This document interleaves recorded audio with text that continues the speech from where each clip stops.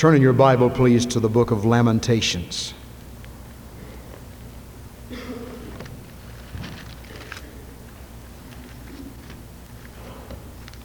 It's a wonderful honor to be a preacher of the Word of God, to be able to go into the garden of God's wonderful flowers, vegetables, meat, and not only get blessed and get fed, but have the privilege of sharing with God's wonderful people and with those who have come to hear the Word of God, whatever your relationship to the Lord might be. And today I have felt impressed to speak on this theme that all of us are familiar with if we've been around very long as saved people. It is of the Lord's mercies that we're not consumed. It is of the Lord's mercies that we're not consumed. I read from Lamentations chapter 3, beginning with verse 20. I'd like to say we're in the midst of revival services at Riverside, the old Oak Forest Baptist Church, the old log church. Been having good services all week long. Last Sunday, Chris Butler preached. Monday night, Jerry Gifford. Tuesday night, Brother Buster Jordan. Wednesday night, Brother J.R. Monroe from Memphis at Mid-America Seminary. And on Thursday night, Brother Kevin Ham. And Friday night, Brother Chris Butler. I had the privilege of preaching there last night and again this afternoon. We've been having good services and God is blessed, and I appreciate Brother Johnny and the work he is doing and the people that have been in Bible school and all the laborers and workers there. And we just ask you to pray. If you can at all come this afternoon, Sunday school is at 2:30, the afternoon preaching service at 3:30. You go out to Richardsville and then take that road and you go on and on and on till you think you're going to get to heaven pretty soon. But you don't go quite to heaven. You don't even go quite to the river. But you do go a long way back there. It takes about 30 minutes to get there. And I'd encourage you to come and be in that hot service this afternoon. It'll be a blessing. May we bow together in prayer before we study from the Bible. Our Father, we thank Thee for this time together this morning, for this sermon and song that Brother Jim gave us, and for the way our hearts have been blessed and excited as we've given our offerings to Thee, as we have sung praises to Thee, as we've shaken hands one with another, so that we could say, I was glad when they said unto me, let us go into the house of the Lord. Open the Word now to us, and may the Holy Spirit do His office work of conviction and draw people to the Lord Jesus. We ask it in His name, amen. Jeremiah is called God's weeping prophet. One day the Lord Jesus said to His disciples, who do men say that I, the Son of Man, am? They said, why, some people are saying you are Jeremiah. Wonder why they said that. You're Jeremiah. Because Jeremiah was the weeping prophet of the Old Testament. He's the man who had a broken heart. Isaiah tells us the Lord Jesus had a broken heart broken for the sins of the world. One day He stood over Jerusalem.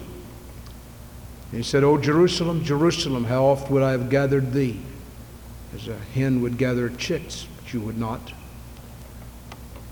Jeremiah, 500 to 600 years before the Lord Jesus came, was like Jesus in the Old Testament. He stood over Jerusalem and he cried unto Jerusalem. For 40 years he preached. And there were no conversions. There was no repentance. They hated Jeremiah. They persecuted him and put him in a dungeon. They tried to kill him. At the last, after the captivity, they took him down to Egypt. Tradition says they killed him there. Now I want you to visualize that man who had given 40 years of his life to preach to Jerusalem, to call that city back to God, the city that is called the Holy City, God's city, the city of David, the city of the great King, the city where one day the Lord Jesus will reign as King of kings and Lord of lords forever and forever. And here's Jeremiah trying to call Jerusalem to repentance. And he preaches and he preaches and he preaches and he preaches, and in all of his preaching they make fun of him, they jeer at him. Nobody pays any attention, nobody repents. They were set in their own ways. And finally in 585 BC, the Babylonian hordes come and surround the city for 2 years. And the city falls. And the choice people are taken into captivity. Among those that went into captivity were Daniel and Shadrach, Meshach, and Abednego. Jeremiah remains in Jerusalem, but now Jerusalem is sacked. The walls are burned, the temple is burned. There's nothing there but the trash and the heap of ashes. Jeremiah walks through what was once the holy city, and he cries out, "Is it nothing to you, all ye that pass by?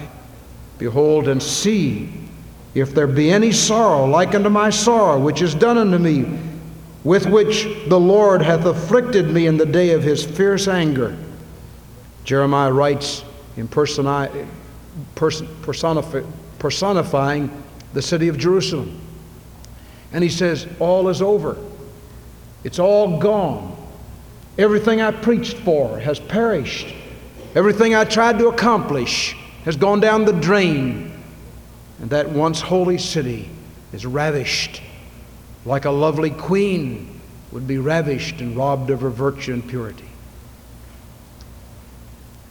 Well, with that in mind, some of us, when the calamities come, when the hardships come, when the trials come, and the tough times come, and the finances are gone, our job's gone, our families have disappointed us, and our friends have turned their backs, and we don't know what to do, sorrow has invaded our homes. Sometimes we're tempted to shake our fist in God's face and say, if you're going to be like that God, I won't have anything to do with you. Sometimes we're tempted to run. But like that man said in the song, where could I go but to the Lord? Sometimes we feel like throwing in the towel and quitting. I'm sure Jeremiah felt like that. In the 20th chapter of Jeremiah, he says he did. He wanted to quit, just quit on God. But God's word was in his bones like a fire, and he couldn't quit. Now, after all the tragedy, and after all the hurt, and the city is gone, and there's no use in preaching anymore, the captivity has come, and the judgment of God is upon the city, Jeremiah exercises great faith when he says in Lamentations 3, beginning with verse 20, "My soul hath them still in remembrance, and is humbled in me." My soul is humbled in me. "Then this I recall in my mind, therefore have I hope." In the midst of hopelessness, I have hope. In the midst of despair, I'm not going to be destroyed. It is because of the Lord's mercies that we're not consumed, because his compassions fail not. They are new every morning. Great is thy faithfulness. I heard a dear missionary, I think I've told you this story before. I heard her tell this story at the Moody Bible Conference years ago. During the crisis days in the Congo, the natives came and surrounded their little compound. The missionary husband went out, and they murdered him right in front of the missionary lady's eyes. The missionary little boy was looking out the window and saw what they did to their daddy. Of course, they broke down in tears and wept. They cried. It hurt. And that missionary lady with great faith, she could have just thrown in the towel. She could have gone into hysteria. She could have wrung her hands. She could have walked back and forth. She could have just said, well, I'm going to quit. I'm out here trying to serve God, and God does me that way. I'm just going to quit. She didn't do that. She got her little boy, and they got down on their knees. Those natives still out there, the ones that had killed her husband. And she began to pray. And she just prayed down a blanket of guardian angels around that house. She turned to that passage in Psalm 37. I've seen the wicked spreading himself like a great green bay tree, but then he was not. She asked God to intervene. God began to give her strength. She said to her little boy, you can wash your tears away. Your daddy's in God's hand. He's okay. And we're in God's hand too. And we're going to be okay. And she opened the door with great spiritual faith. And all those natives were gone. She learned 2 or 3 days later down in the village, she learned from somebody that had said this about those natives that were out there marauding, killing. They came back to the village and they told this story. They said, we went out there and killed that white man. We were going to kill his wife. We were going to kill the little boy and have his wife. But he said, when we turned to go to the house, there was an army surrounding the house. And they had their spears and swords out, and we all ran for our lives. Who was that army? The army of the Lord encampeth round about them that fear him and delivereth them. She prayed down the power of God, the guardian angels of God. And I want to tell you, when we get to a place where we're going to quit, it seems like it's all in vain, and we can't get anything done, and we're defeated and discouraged, we need to be like Jeremiah when he walked through the heap of ashes that was Jerusalem. And he said, in the midst of all this, my spirit called to mind what God promised. And in this do I hope. It is of the Lord's mercies that we're not consumed. Have any of you experienced that? Have any of you have gotten to a point where in life where you felt like you just couldn't go a step further? Couldn't go any further. Everything was just about over. You had tragedy on tragedy on tragedy come. Disappointment, failures of others, failures of yourself. You felt like you couldn't go any further. And then you remembered what God said. It is of the Lord's mercies that we're not consumed, because his compassions fail not. They are new every morning. Great is thy faithfulness. I have a long message prepared this morning, but I promise you I'm not going to make it long. I want to just hasten to say that the book of Lamentations is really 5 funeral poems commemorating the fall, the tragedy of Jerusalem. Jeremiah was a witness to the tragic end of that city. His heart was broken as he saw Jerusalem and the temple destroyed, prisoners taken, people gone to captivity in Babylon. And Jeremiah wept. We've often witnessed the tragedies of life, and sometimes we have wept. I want you to notice from this book the awfulness of God's judgment. When God brings judgment, it's an awful judgment. Judah was once a rich princess. She was suddenly and quickly deprived of all of that because of her sin. She had gone after false gods. She had put her faith and trust in false securities and had said no when God said go, been stubborn when God gave command. She sat still instead of going forward. And God had enough of it. And God brought judgment. I want to tell you, God brings judgment on his people. But the judgments of God are awful judgments. It's an awful thing to fall into the hand of a living God.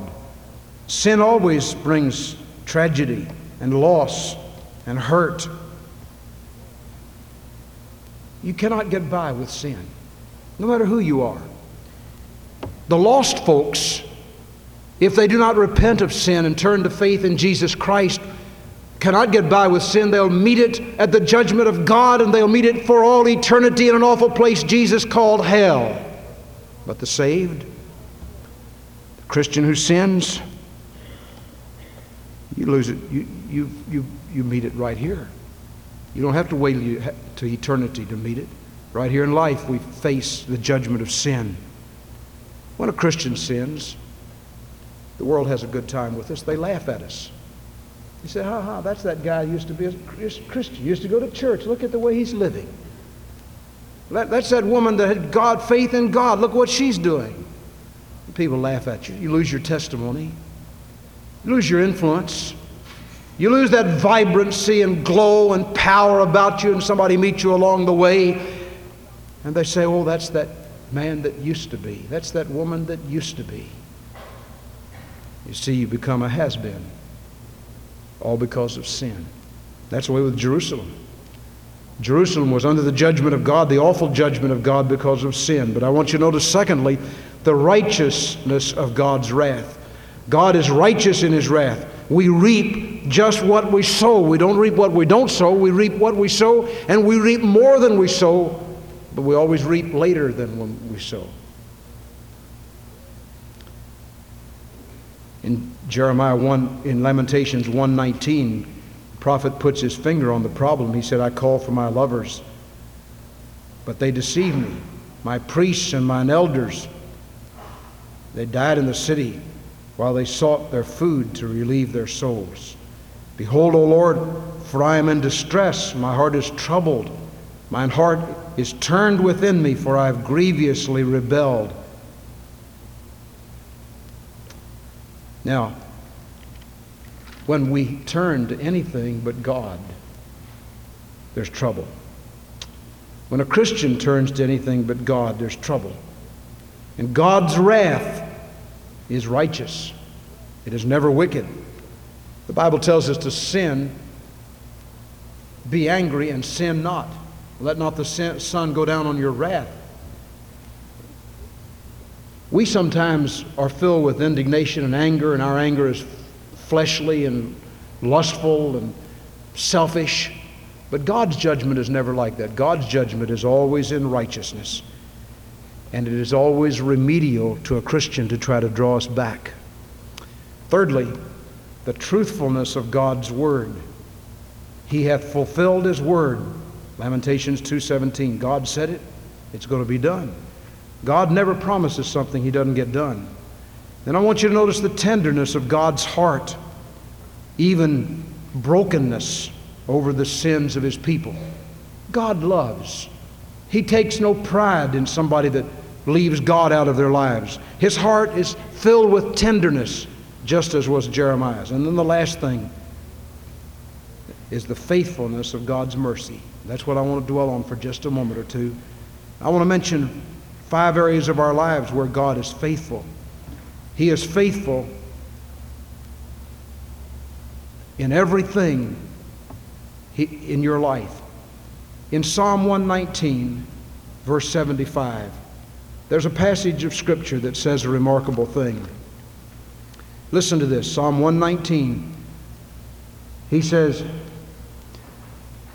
verse 75, I know, O Lord, that Thy judgments are right, and that Thou in faithfulness has afflicted me. God is faithful to the Christian, and He will not afflict us except in His faithfulness.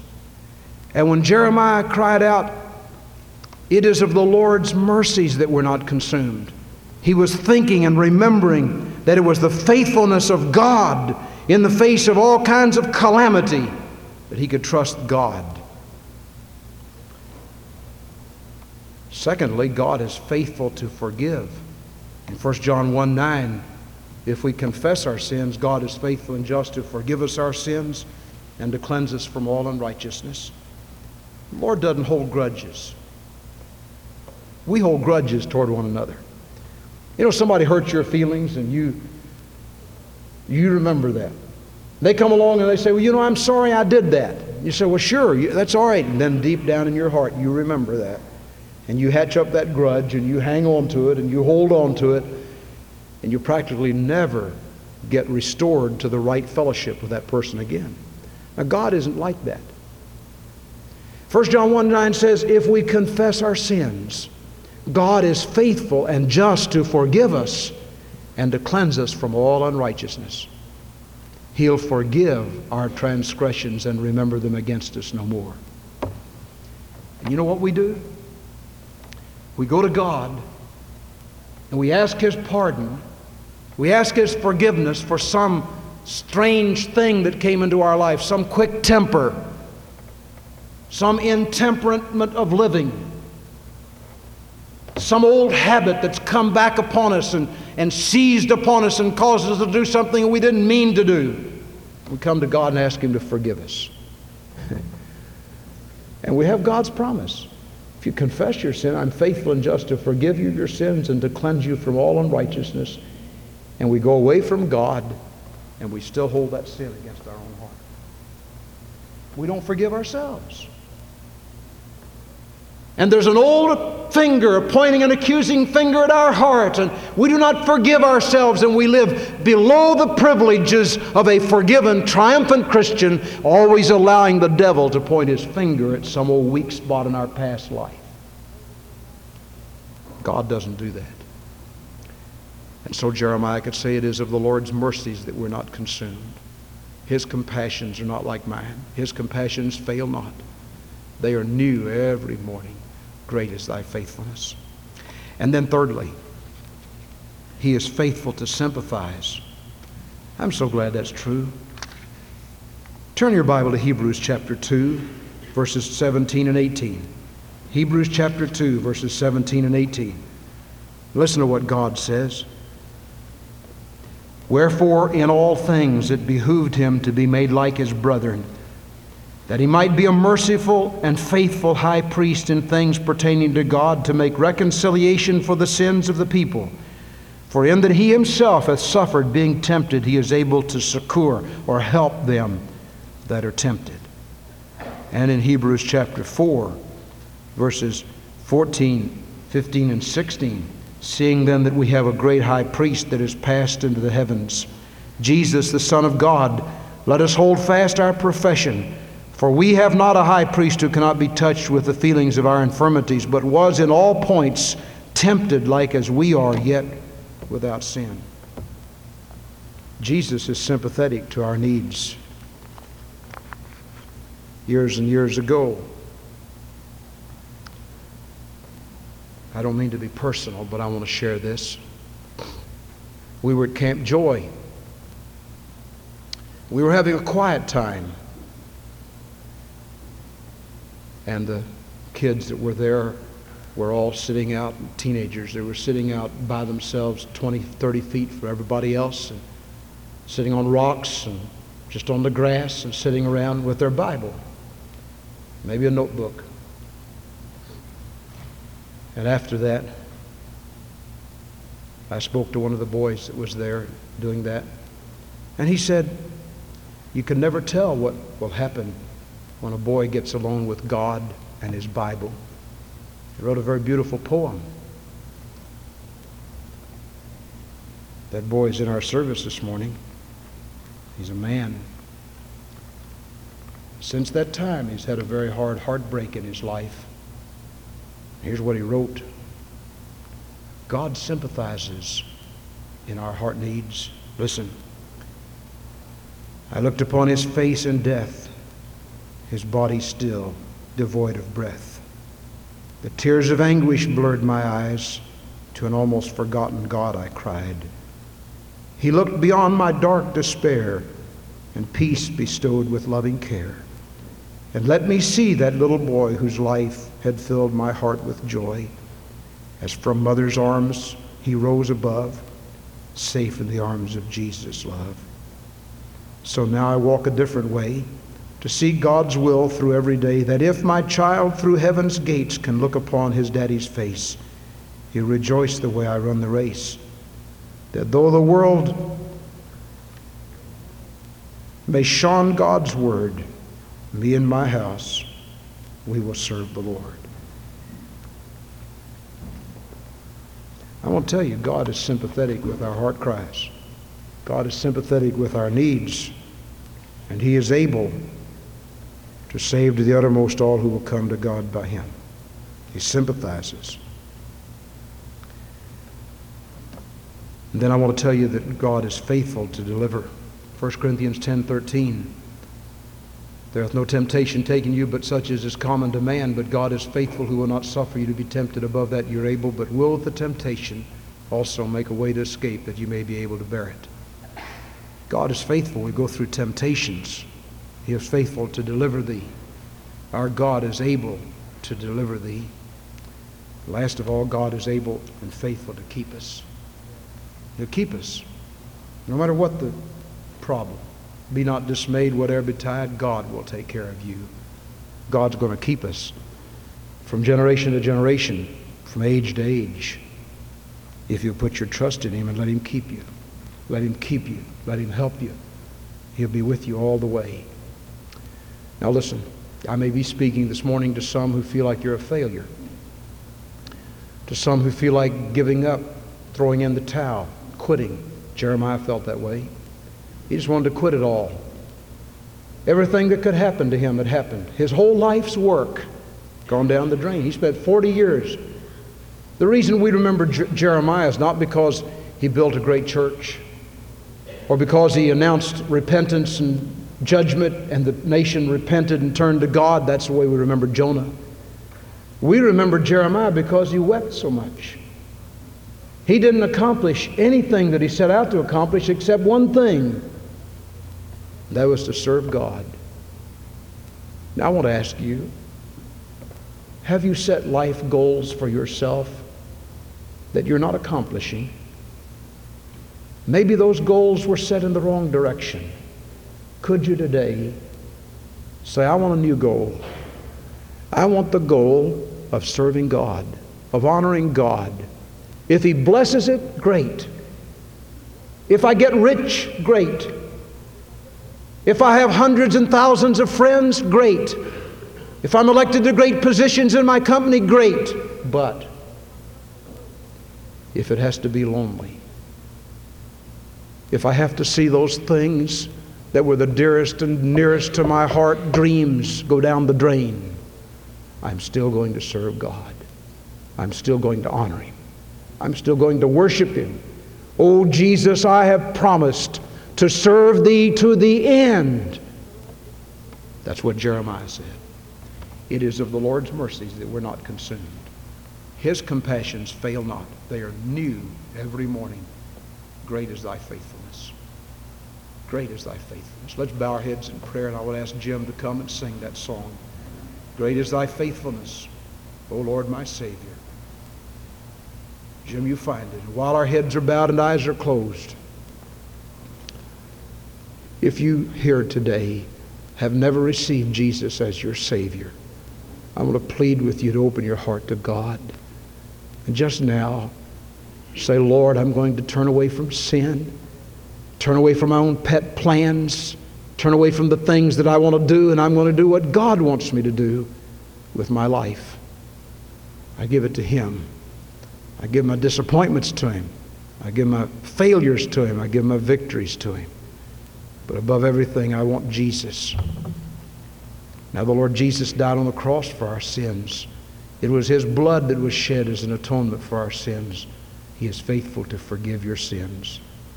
Brother Jim, come and sing that. While we remain in prayer, just one stanza of that song. Would you do it? Great is Thy faithfulness, O God, my Father.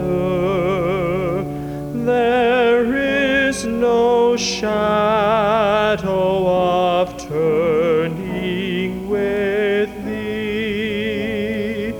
Thou changest not, Thy compassions, they fail not. As Thou hast been, Thou forever wilt be. Great is Thy faithfulness,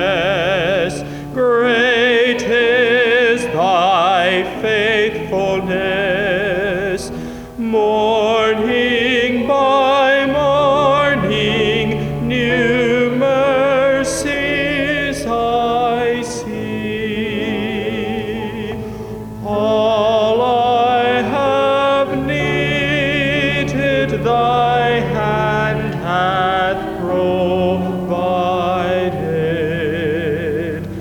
Great is thy faithfulness, Lord, unto me. Let's all stand together, please. Jim, what song number is that?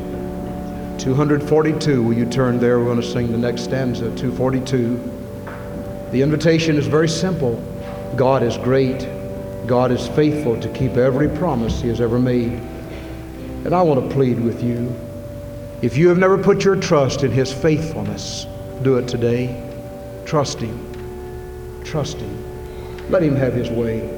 No, I want that song. Hymn number 40, Great is Thy Faithfulness. That's the number we want, number 40. Great is Thy faithfulness. I'm sorry, folks. Page 40. We want to sing the rest of that song. Page 40. Great is Thy faithfulness. I want you to look at those words as we sing it. Everything that song says sums up what I've tried to say to you this morning. Now I want to tell you, God is faithful. He will not break any promise He's ever made to you. There may be someone here today who'd have to say, you know, I've broken some promises to God. I haven't been very faithful to Him. I haven't served Him like I ought to. I've moved to this city. I don't have a church home here. Or I'm trying to serve God, but I've had some failures that I need to make these right. Or I've never given my heart to the Lord Jesus. I want to trust Him as my Savior today. Will you do that? We'll sing the second stanza. As we sing, open your life and heart to the Lord and let Him have His way with you.